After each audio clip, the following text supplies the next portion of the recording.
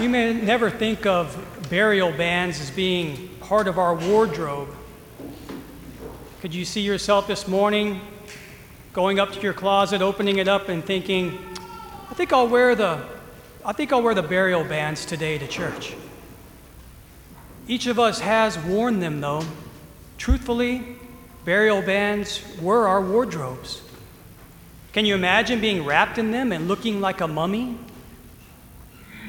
We have been in the tomb of darkness and death and stepped into the light of life. The cloth that covered our eyes has been lifted so we see with a new perspective, with the eyes of faith. At Christ's command, we have been untied and freed. Our wardrobes are no longer bands that kept us in darkness, but have been replaced with the white garments of salvation. At times, do you feel that you are still tied in these burial bands? As we enter the final week of Lent, preparing to renew our baptismal promises at Easter, we can reflect on this question. Certainly, we have been affected from having worn these burial bands. We can feel the tightness of these burial bands and the losses we have in life, little deaths that bring us to moments of grief. These little deaths could be related to our health, the sudden loss of a career, the loss of a loved one, the ending of a friendship. The effects of these are real, and these sufferings we endure may lead us to believe we are wrapped in these bands again. Christ has brought life out of suffering and death. When we were plunged into the death of Jesus sacramentally in baptism, we rose to a new life. No longer are we living in the flesh, says St. Paul. The flesh, being the whole person, body and soul, has its limitations. We are limited without Christ. Life solely in the flesh has no future on its own. Having been united to the Holy Spirit in a life of grace with God as our Father, we are spiritually alive. We will die, but will rise also in the resurrection. But we can return to wearing these bands. Serious personal sins wrap people up again in these burial bands and turns them away from Jesus, who said he is the resurrection and the life. They have chosen to enter back into the tomb.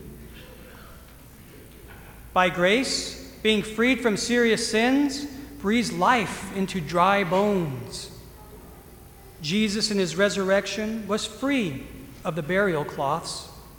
They were left behind. Why? Because never again would he touch death. He would never return to the grave. The attitude of a penitent, though, not only fears the burial bands of death, but in a more perfect way has the disposition of Jesus, who wept out of love for his friend Lazarus. Perfect contrition comes from the love of our friend Jesus. Finally, in contemplating being untied from burial bands in this last week of Lent, we can look to Martha as a model for us to follow for a couple of reasons. First, Martha speaks to Jesus honestly. She is not afraid to say to him what she believes is tying her down, the death of her brother. Second, she is an open-ended believer. Christ was not there before her brother died. If he had been there, she believes he could have prayed to his Father to keep Lazarus alive. When he does arrive after her brother's death, even now she believes there is something he can do. The penances we do of prayer, fasting, and almsgiving train our hearts and further our conversion, so we recognize Jesus as central in our lives. These penances benefit our sisters and brothers around us too. But do we remember our penances can assist the dead? Martha is a reminder to us that the penance we can do can help our loved ones, friends, and people unknown to us who have gone before us, undergoing purgation.